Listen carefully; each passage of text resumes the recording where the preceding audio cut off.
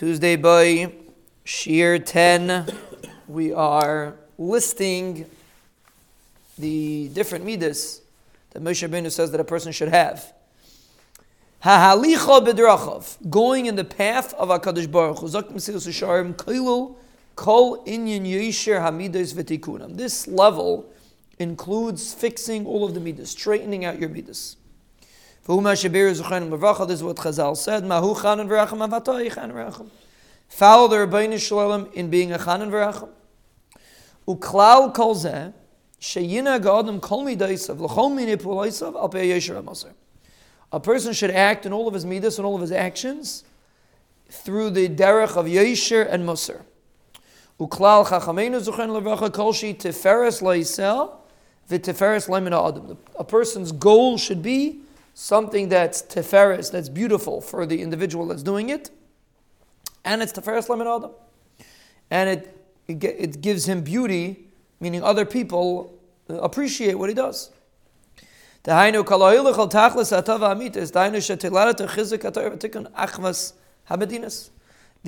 person that goes towards the tachlis of hatava, meaning he is teferes for the person that's doing it, and people appreciate what he does. So halicha b'dracham zok Mussar4Life means that a person works on becoming a good person. I was by someone's bris this morning, and I bumped into someone I know, and I asked him, how do you know this individual? And he told me, you have to know good people. You have to know good people. And he says, do you consider yourself to be a good person? Are you the kind of person that when someone talks about you, they have nice things to say? Sometimes when you're in a position of power, you don't always have that. But, a typical person that's just, a person, doesn't have to ruffle people's feathers, and he's just a good person. That's halicha b'drachav. Just be a glata mensch. That's step 2. Step 3, ha'ahava zok Mussar4Life sheyeh nikva b'leiv ha'adam ahava elav yisbarach. A person should work on feeling ahavas Hashem. The ahavas Hashem should drive a person to try to do what the Rebbeinu Shalom wants. Like a person wants to do what benefits his parents. Why? He has an ava. When you have an ava, you try to make the individual that you have an ava towards, you try to make him have nachas ruach. So the actions that you do should be driven by ava. That's another level. Now it's interesting, ava doesn't come directly after yira. First the pasuk says halicha b'drachav and then ava. It's interesting, the order. But then because that's ava. Ava is that the ahavas Hashem drives a person to do mitzvahs properly. And then he adds a piece, and it should bother you if you aren't able to fulfill what you're supposed to fulfill, or if other people are not able to. Kinas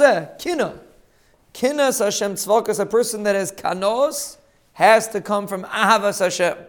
It cannot come from negative midas. Kina has to come from a positive place. The yismach simcha rabba b'asayse davar means that a person should have a tremendous simcha.